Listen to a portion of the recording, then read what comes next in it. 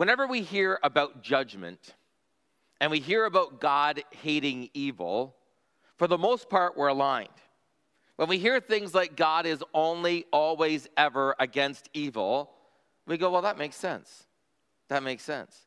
And that God is only for things that are righteous and pure and good. We go, yeah, I'm against evil, and I'm for things that are good and pure and righteous. But then when we understand that God's view of evil is very different than ours, that God's view of evil, because God is perfect and holy, has never done anything wrong. He's without blemish, spot, or stain, because God's view of evil is so radically different than ours. It begins at times to rub against some of our sensibilities. Isn't that extreme? Doesn't that feel like it's too much? Is it really just? And in our fallenness and in our creatureliness, it's hard for us to, I would actually say impossible for us to comprehend the justice of God. The justice of God. We lose sight of the fact that he is a God who is other and we are creatures. That we are sinful in our fallenness and he is holy, completely, utterly holy. We lose fact that we can never tell someone's motives or what's going on inside. God knows every motive, every thought, every deed, whether hidden or seen. He knows everything comprehensively and completely. Our knowledge is always incomplete. God's knowledge is never incomplete. And so as we come to Genesis 18 and 19, we come to a section of Scripture by which, for some, we struggle to understand the vastness of God's judgment. This is compared a few times in the New Testament to the flood account. And so as we walk through this, you will see some parallels. Even in the way that Moses has granted the account, you'll see some of the parallels. So if you have your Bibles, Genesis 18, beginning at verse 16, and all of Genesis 19, and other passages that I'm going to refer to. When the men got up to leave, they looked down towards Sodom, and Abraham walked along with them to see them on their way. The Lord said, "Shall I hide from Abraham what I'm about to do? Abraham will surely become a great and powerful nation, and all nations on earth will be blessed through him.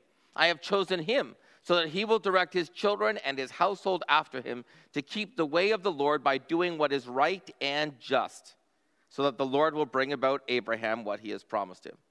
Then the Lord said, "The outcry against Sodom and Gomorrah is so great, their sin so grievous, that I will go down to see if what they have done is as bad as the outcry that has reached me. And if it's not true, I will know." These are the men that came to visit Abraham and Sarah. We looked at this last week where they told them now in their 99th year, Abraham's 99th year, that next year they would have child. Next year they would be with a baby in their arms. Sarah laughed. We looked at that. Abraham had laughed previously. And in this account that we have, they now are getting up to leave, having been hospitable or shown hospitality by Abraham and Sarah. And they look over at Sodom, and the Lord says, "I'm going to reveal to Abraham what I'm about to do, because I'm about to destroy Sodom and Gomorrah. I'm about to totally annihilate it for its sin." It talks here about how the cry of their sin has reached him. Now, when it says the Lord has come down, the idea is not that God actually needs to come down. God knows all things. God is saying, I am thoroughly inspecting the sin of this city so that my justice is pure and true. God wants to ensure that his justice is always pure and true. It's always just. And so he says, I'm going to have a full cross-examination of the city. The cry of the city could be the cry of their sin reaching him. That's a possibility. Or it could be the cry of other nations that are hearing about what Sodom and Gomorrah are doing. And they're crying out saying, oh, their wickedness. That even the other wicked nations are saying their wickedness is a step beyond our wickedness. And that occurs sometimes. This occurred in the time of the flood. It occurs with nations. We can think of Myanmar right now and the atrocities going on in Myanmar that are there 15 years ago against the Karen. I mean, ethnic genocide. We can think of our own nation even this week with the indigenous school, residential schools, and the horrors that we hear about that for 129 years. We abducted 150,000 children from their homes. Over 3,200 accounted for as dead, but more so than that. And stories of sexual and physical abuse, stories of neglect and malnourishment. The horrors at the hand of who? Our government and the church. Our government and the church, our nation. And it didn't just occur in one part of our nation, it occurred across our nation, this genocide. And so as you hear the horror of that, at times a nation itself is collectively guilty. In this case, it's a city. In the account of the flood, it's the world. The men turned away and they went towards Sodom. Abraham stood there before the Lord. Then Abraham approached him and said, will you really sweep away the righteous with the wicked? What if there are 50 people in the city? Will you really sweep it away and not spare it, or spare the place for the sake of 50 righteous people?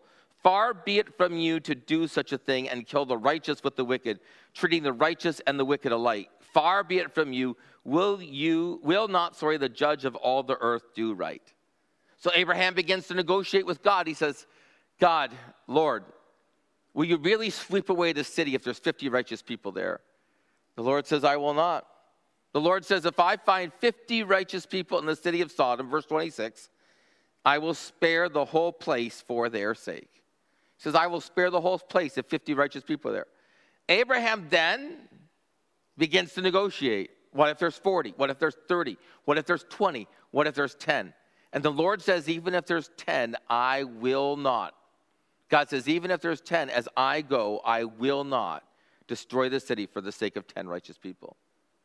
But there aren't even 10. 10 aren't there. When the Lord had finished speaking with Abraham, he left, and Abraham returned home. This should remind us as we watch Abraham and the Lord negotiate that we should never, ever should we delight in the judgment of others. When others are being judged by the Lord, it's never something for us to delight in. The Lord himself does not take delight in the destruction of those that are evil or the death of those that are unrighteous. He doesn't. And so we should always be concerned. We should always be moved by those around us who don't know the Lord, by the unrighteous. The unrighteousness of the world around us should cause us to cringe in the sense that it should be like, oh, God, would you save them? It shouldn't ever be no, that's way beneath me. No, I'd never do that. We misunderstand our depravity, and we misunderstand or construe God's grace if we ever think something is so far beneath us that we could never do that. We then are living as legalists. But whenever we see someone sin, it should cause us to grieve and cry out on their behalf to the Lord. Like Abraham did, to intercede. Oh, God, would you save? God, the righteous judge, would you be at work? 2 angels arrived at Sodom in the evening, and Lot was sitting in the gateway of the city. When he saw them, he got up to meet them and bowed down with his face to the ground. My lords, he said, please turn aside to your servant's house. You can wash your feet, spend the night, and go on your way early in the morning. No, they said, we'll spend the night in the square. But he strongly insisted. They did go with him. They entered his house, prepared a meal. He prepared a meal for them. He baked bread without yeast, and they ate. So Lot is found at the gateway of the city. Remember, at first when Abraham and Lot had to part ways, and Abram gave Lot the opportunity to go whichever way he went, he was enticed by Sodom. He went to live by Sodom, and then he lived in Sodom. Then he was captured while he was living in Sodom. Abram came and rescued him with his men, rescued Lot, and now we find Lot at the gate of the city. That means that Lot has adopted, to the most part, the culture of the city. The gate of the city is where judgment was made. The gate of the city is where rulings was made. The gate of the city is where the elders of the city would gather to make city decisions. It's the city council meeting, if you will. And Lot's found there. Lot's found at the gate of the city. He's found with the others there, and these 2 angels come. Lot recognizes them as strangers, but also as significant. And he offers them hospitality. You'll see the parallel here from chapter 18 earlier on where Abraham offers hospitality. Lot, again, hospitable towards strangers. He says, come, stay, wash your feet, I'll feed you. And so they do. Before they had all gone to bed, all the men from every part of the city of Sodom, both young and old, surrounded the house. They called to Lot, "Where are the men who came with you tonight? Bring them out so that we can be with them or have sex with them." Lot went outside to meet them. He shut the door behind them and said, "No, my friends, don't do this wicked thing. Look, I have 2 daughters. They've never slept with a man. Let me bring them out to you, and you can do what you want with them, but don't do anything to these men, for they have come under the protection of my roof." That whole portion of this encounter throws us. I mean, the men, young and old, gather around wanting to take the strangers to do with them as they please. Lot, in offering to protect them, though his sons-in-laws, who are engaged, that's what you would call them then, the men that are engaged with daughters are there in the house with them. We see this right here in the account.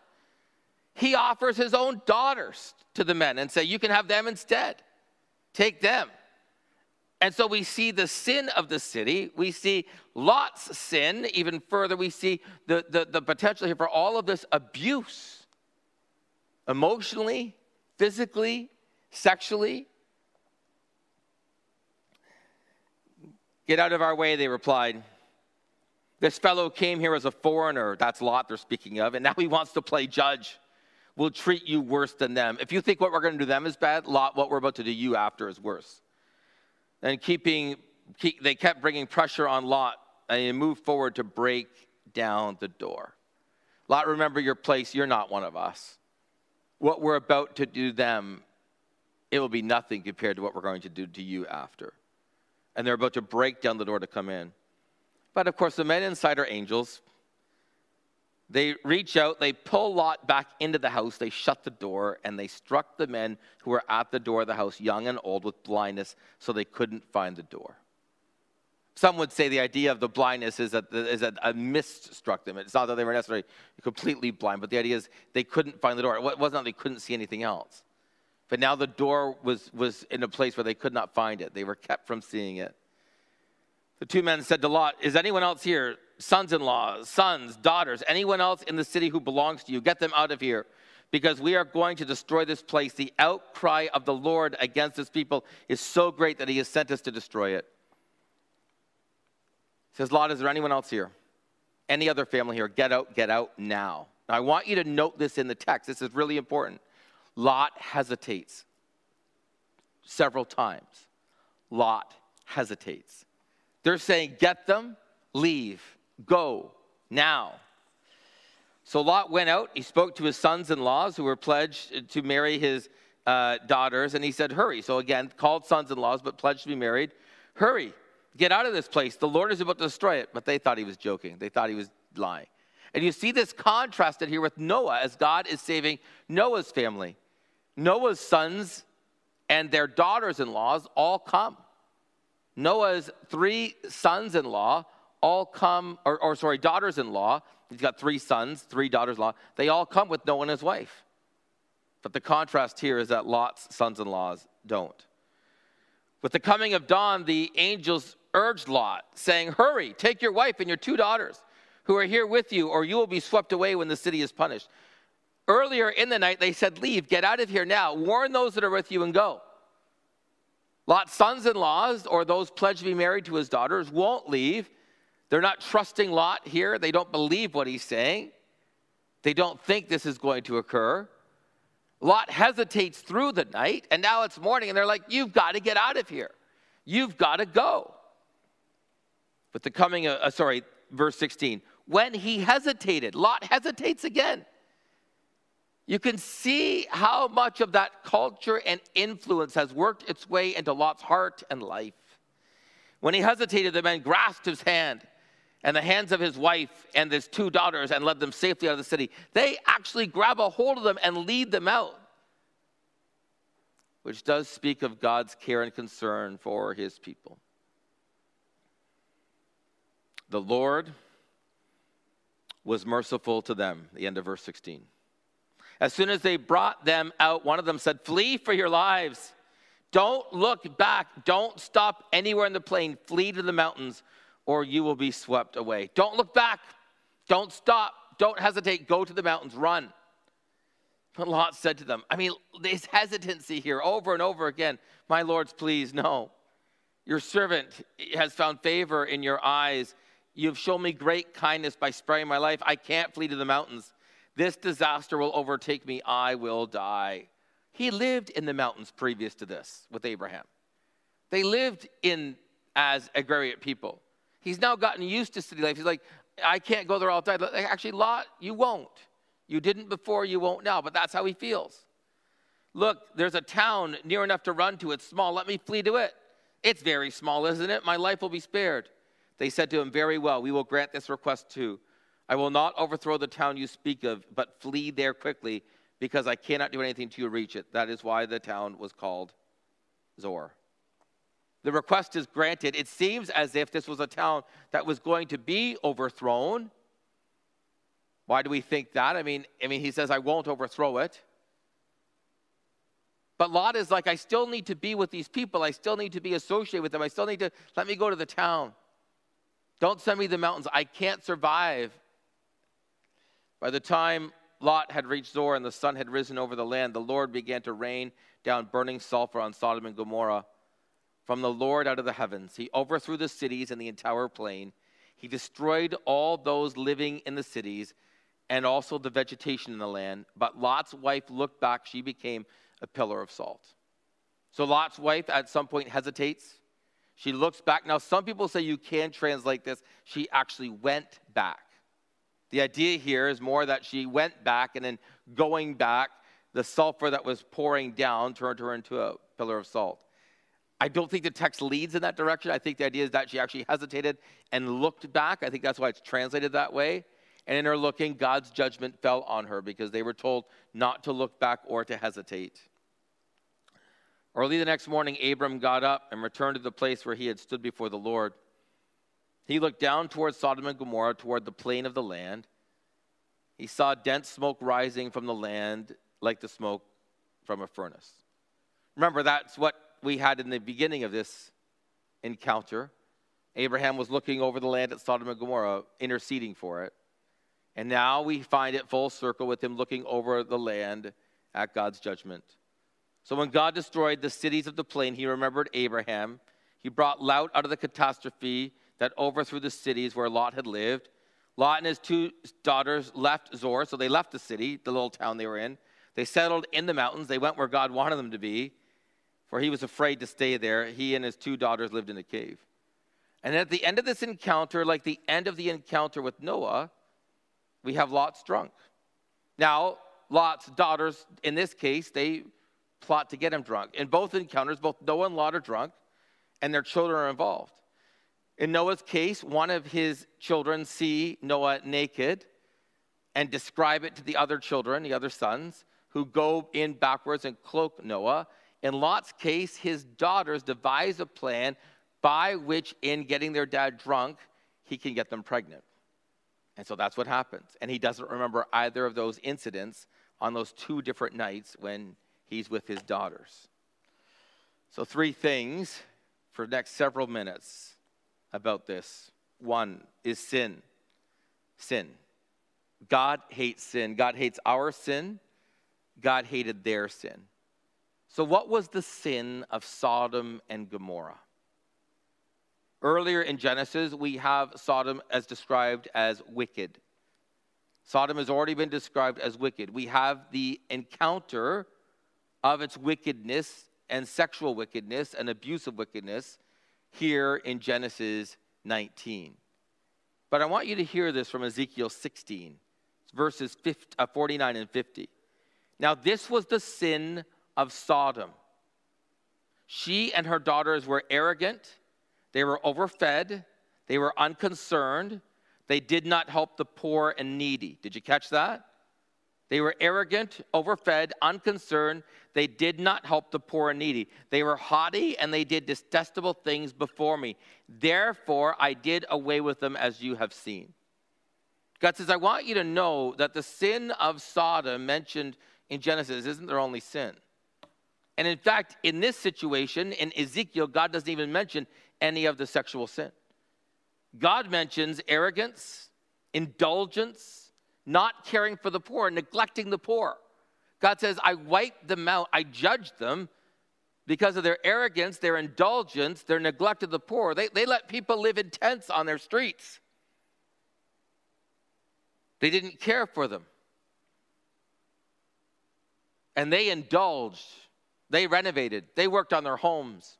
They did all kinds of things. They bought and bought and bought. They spent on themselves. God says that's what's going on here. They were haughty. And in that haughtiness, they did detestable things. We need to be clear that that's part of the judgment of Sodom. You see, we hear the encounter of Sodom and we say, well, that's not my sin. But do we neglect the poor? I mean, how many of us through this pandemic have truly been generous to the Lord in the way that we've cared for the poor? I know we've built a building that has housed 49 people in 45 apartments. But we still have people living on our streets in this city. Do we really care for the poor? I mean, if you looked at your bank book, your checking account, your bank statements, your Visa and MasterCard over the last year, what would they say about your care for the marginalized and the poor?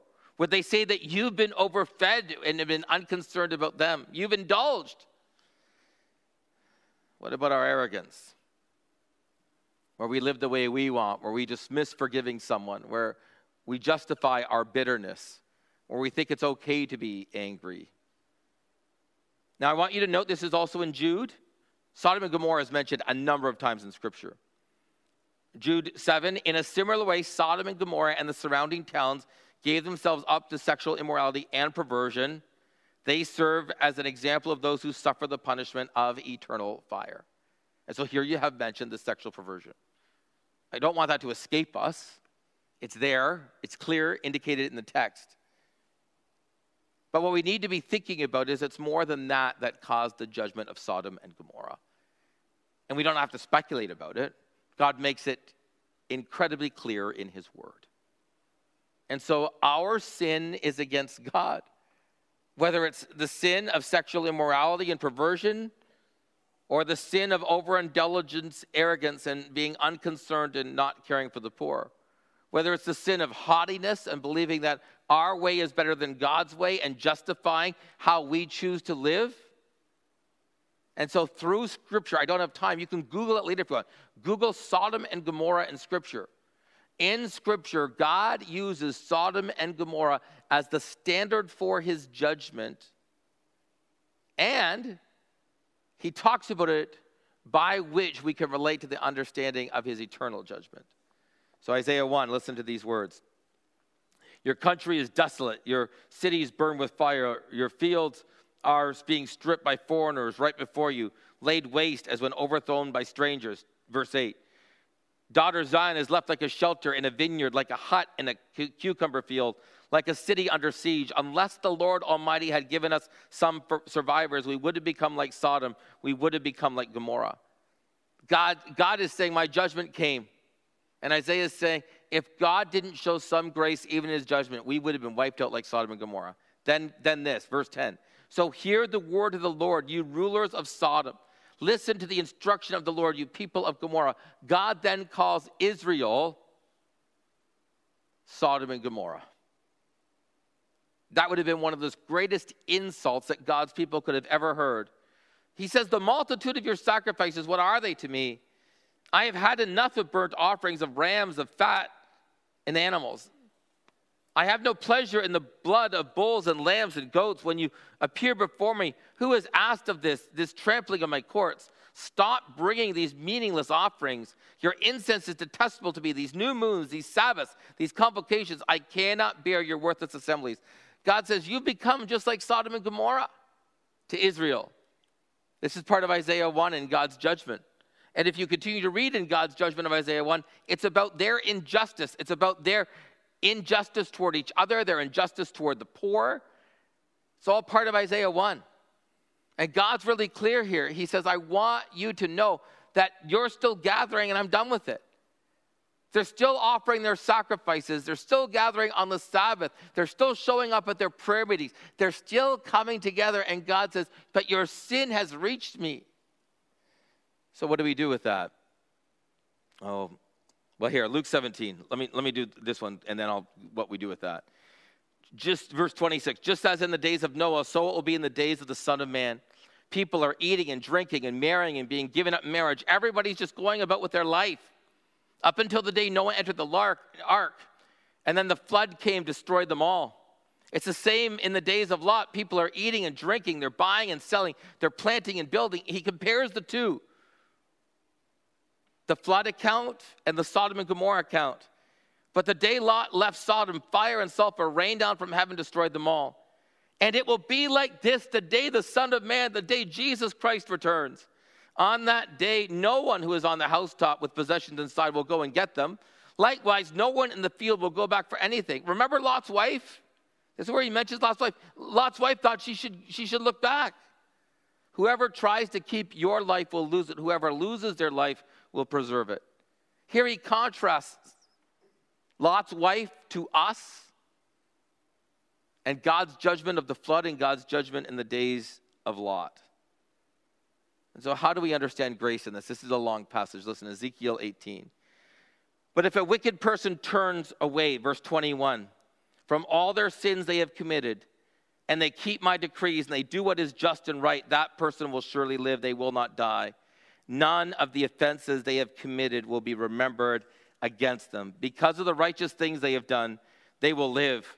I do not take any pleasure in the death of the wicked, declares the sovereign Lord. Rather, am I not pleased when they turn from their ways and lives? But if a righteous person turns from their righteousness and they commit sin and they do the same detestable things the wicked person does, will they live? None of the righteous things that person's done will be remembered. Because of the unfaithfulness they are guilty of and because of the sins they have committed, they will die. God says the unrighteous can turn to me in repentance and be righteous, and the righteous can turn from me and be declared wicked. Therefore, you Israelites, I will judge you according to your own ways, declare the Lord. So repent, turn from your offenses, then sin will not be your downfall. Rid yourself of these offenses that you have committed. Have a new heart, a new spirit. Why would you die? I take no pleasure in the death of anyone, declares the Lord. So repent and live. That's Ezekiel 18. And you see the contrast even between Sodom and Gomorrah and Nineveh, where Sodom and Gomorrah are judged. And Jonah is called to Nineveh, and he doesn't want to go there. At the end of the book, he says to God, I knew you were like this. I knew if they repented, I knew if they turned to you that you would relent and you would save them. And that's what God did. Because God is not willing that anyone perish. He longs for all to repent.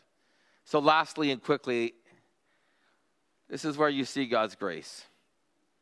This will throw you. It threw me. I knew it was there. 2 Peter 2.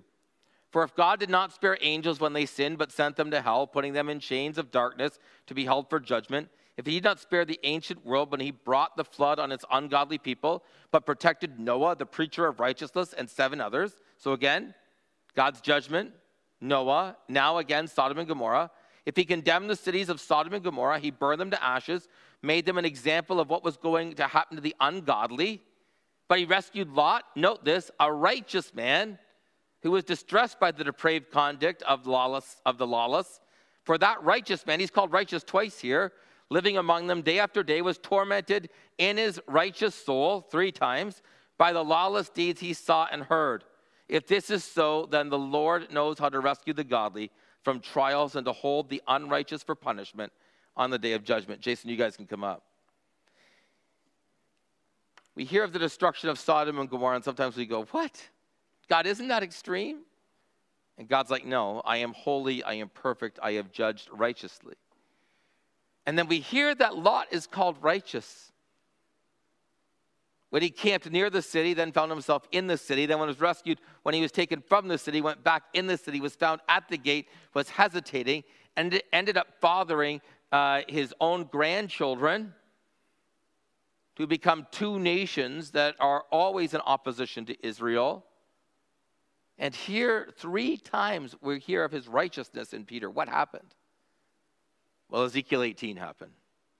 At some point in Lot's life, he came to God in repentance, and God saved. God saved. And he saves so completely and comprehensively that when he looks at him, all he can see is righteousness. Is that not good news? I mean, when I talked earlier today about the sins of Sodom and Gomorrah, about truly not caring for the poor, not that we should ever justify that, about haughtiness, about arrogance, about indulgence and overindulgence, about thinking more about ourselves, what we can buy, what we can purchase, what we can own, what we can do, over and against sacrificially giving what we have to the Lord. That hits most of us, doesn't it? And aren't we thankful that the accomplished work of Christ and his shed blood is enough? That any time we repent, any time we come to him, what is true is there is no condemnation for those in Christ Jesus. What it says is this: if in your heart you find yourself justifying your sin, you need to be very careful about what that is saying about your soul. If you're ever justifying your greed, ever justifying the way you treat the poor, ever justifying your arrogance, ever justifying your sin, bitterness, rage, whatever it would be, it says something about your soul. We're all going to sin. We're going to sin until we see Jesus. And our posture should always be, oh Lord, I hate my sin. Do you hate your sin? When your sin is pointed out to you, do you cry out in repentance, oh God, I have sinned? Do you hate your sin? Do you cry out to God in repentance, God, would you take this away? God, would you help me to hate this? God, would you help me to be generous? God, would you help me to love the poor? God, would you help me to be humble? God, would you allow me to not overindulge, but instead to be giving away? God, would I never be haughty? God, would I be someone who is forgiving? Would you hate your sin? Knowing that God desires that we turn from sin and turn to him and be saved.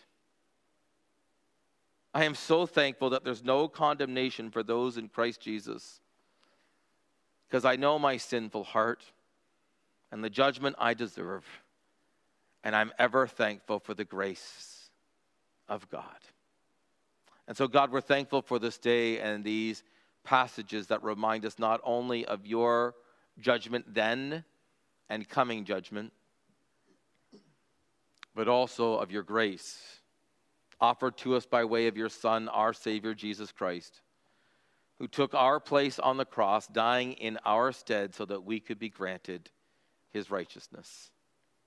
So God, cause our hearts to be tender. We ask in Jesus' name. Amen.